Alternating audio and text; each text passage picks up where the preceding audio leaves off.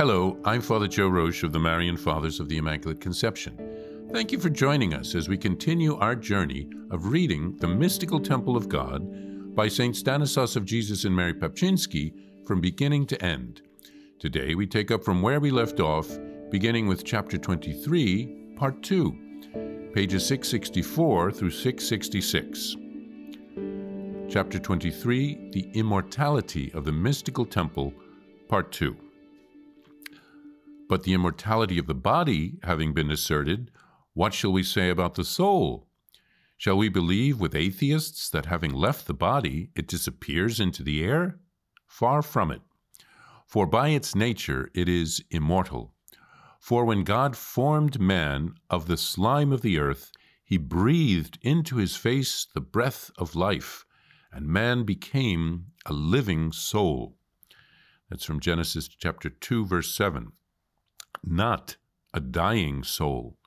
For although what is taken from the earth will one day return to the earth, this breath, however, which the divine mouth, if I may use a human way of speaking, has breathed onto the face of man, is immortal as God himself, from whom it began.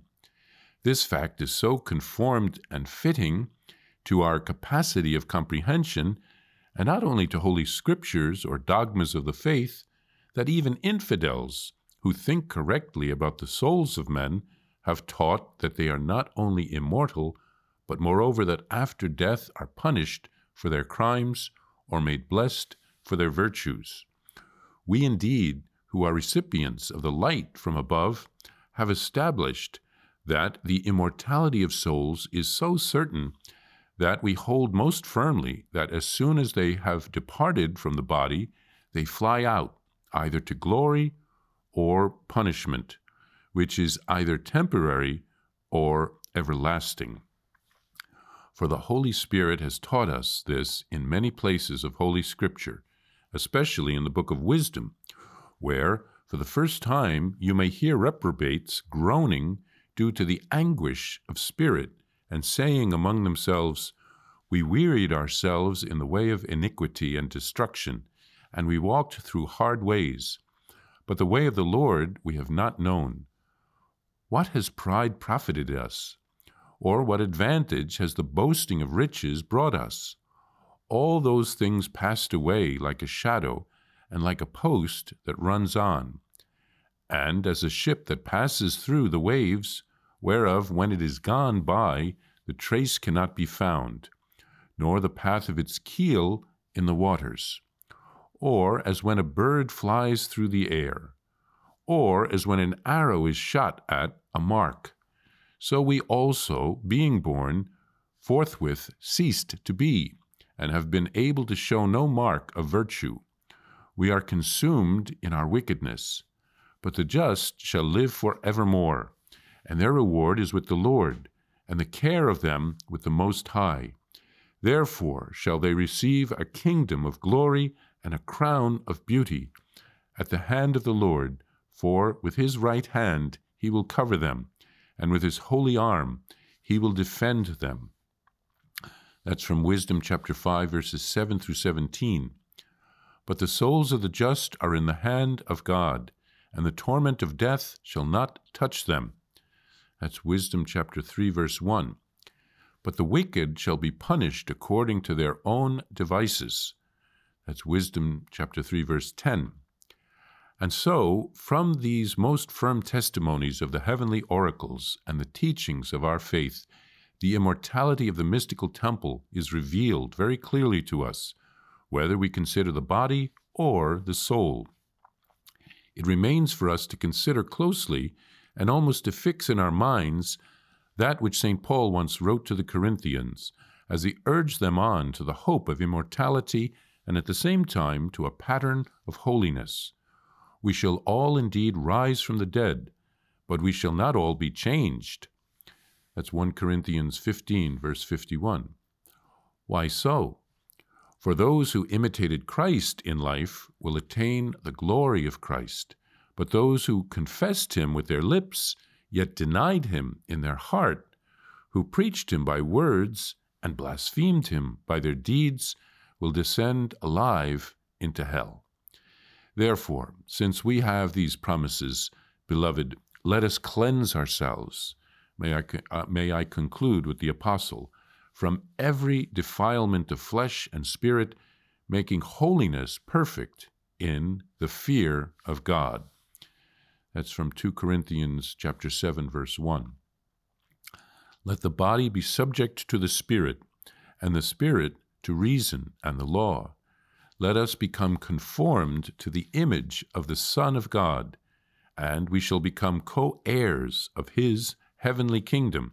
If we suffer with him, we shall be glorified with him. Well, in the second part of this chapter, St. Stanislas contemplates the immortality of the soul. He denies that the soul will simply disappear after death, as atheists believe. St. Stanislas states that the soul is immortal by its very nature. God breathed life into us at the moment of creation, so our souls are animated by divine life. God is immortal, so his breath is also immortal. And St. Stanislas quotes extensively from the Book of Wisdom to teach us that the wicked will be punished for their deeds, while the just will live forevermore. Their reward is with the Lord. We can't imagine what the Lord has prepared for those who love him.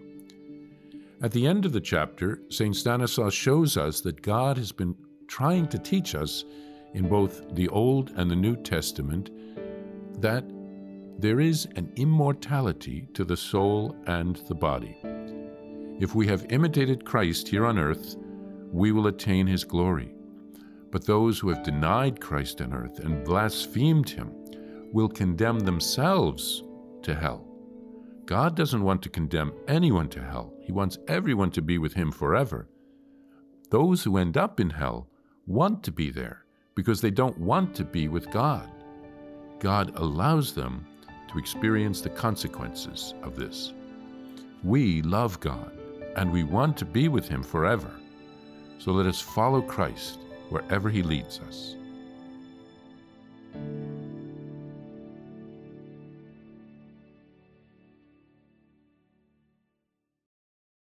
Please follow or subscribe to this podcast to receive the latest episodes and updates.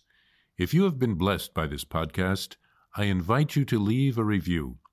Reviews greatly improve our podcast ranking and will help spread this podcast to other people throughout the world. Thank you. I invite you to listen to more shows brought to you by the Marian Fathers of the Immaculate Conception. Join us daily for enriching spiritual content, which will help you on your journey with Jesus Christ. Simply visit DivineMercyPlus.org for a complete list of our shows. That's DivineMercyPlus.org. Are you a Marian helper? Join our Spiritual Benefit Society and start sharing in the graces of all the daily masses, prayers, and good works of Marian priests and brothers all over the world. Sign up is free and easy. Simply visit micprayers.org. That's micprayers.org. Thank you, and God bless you.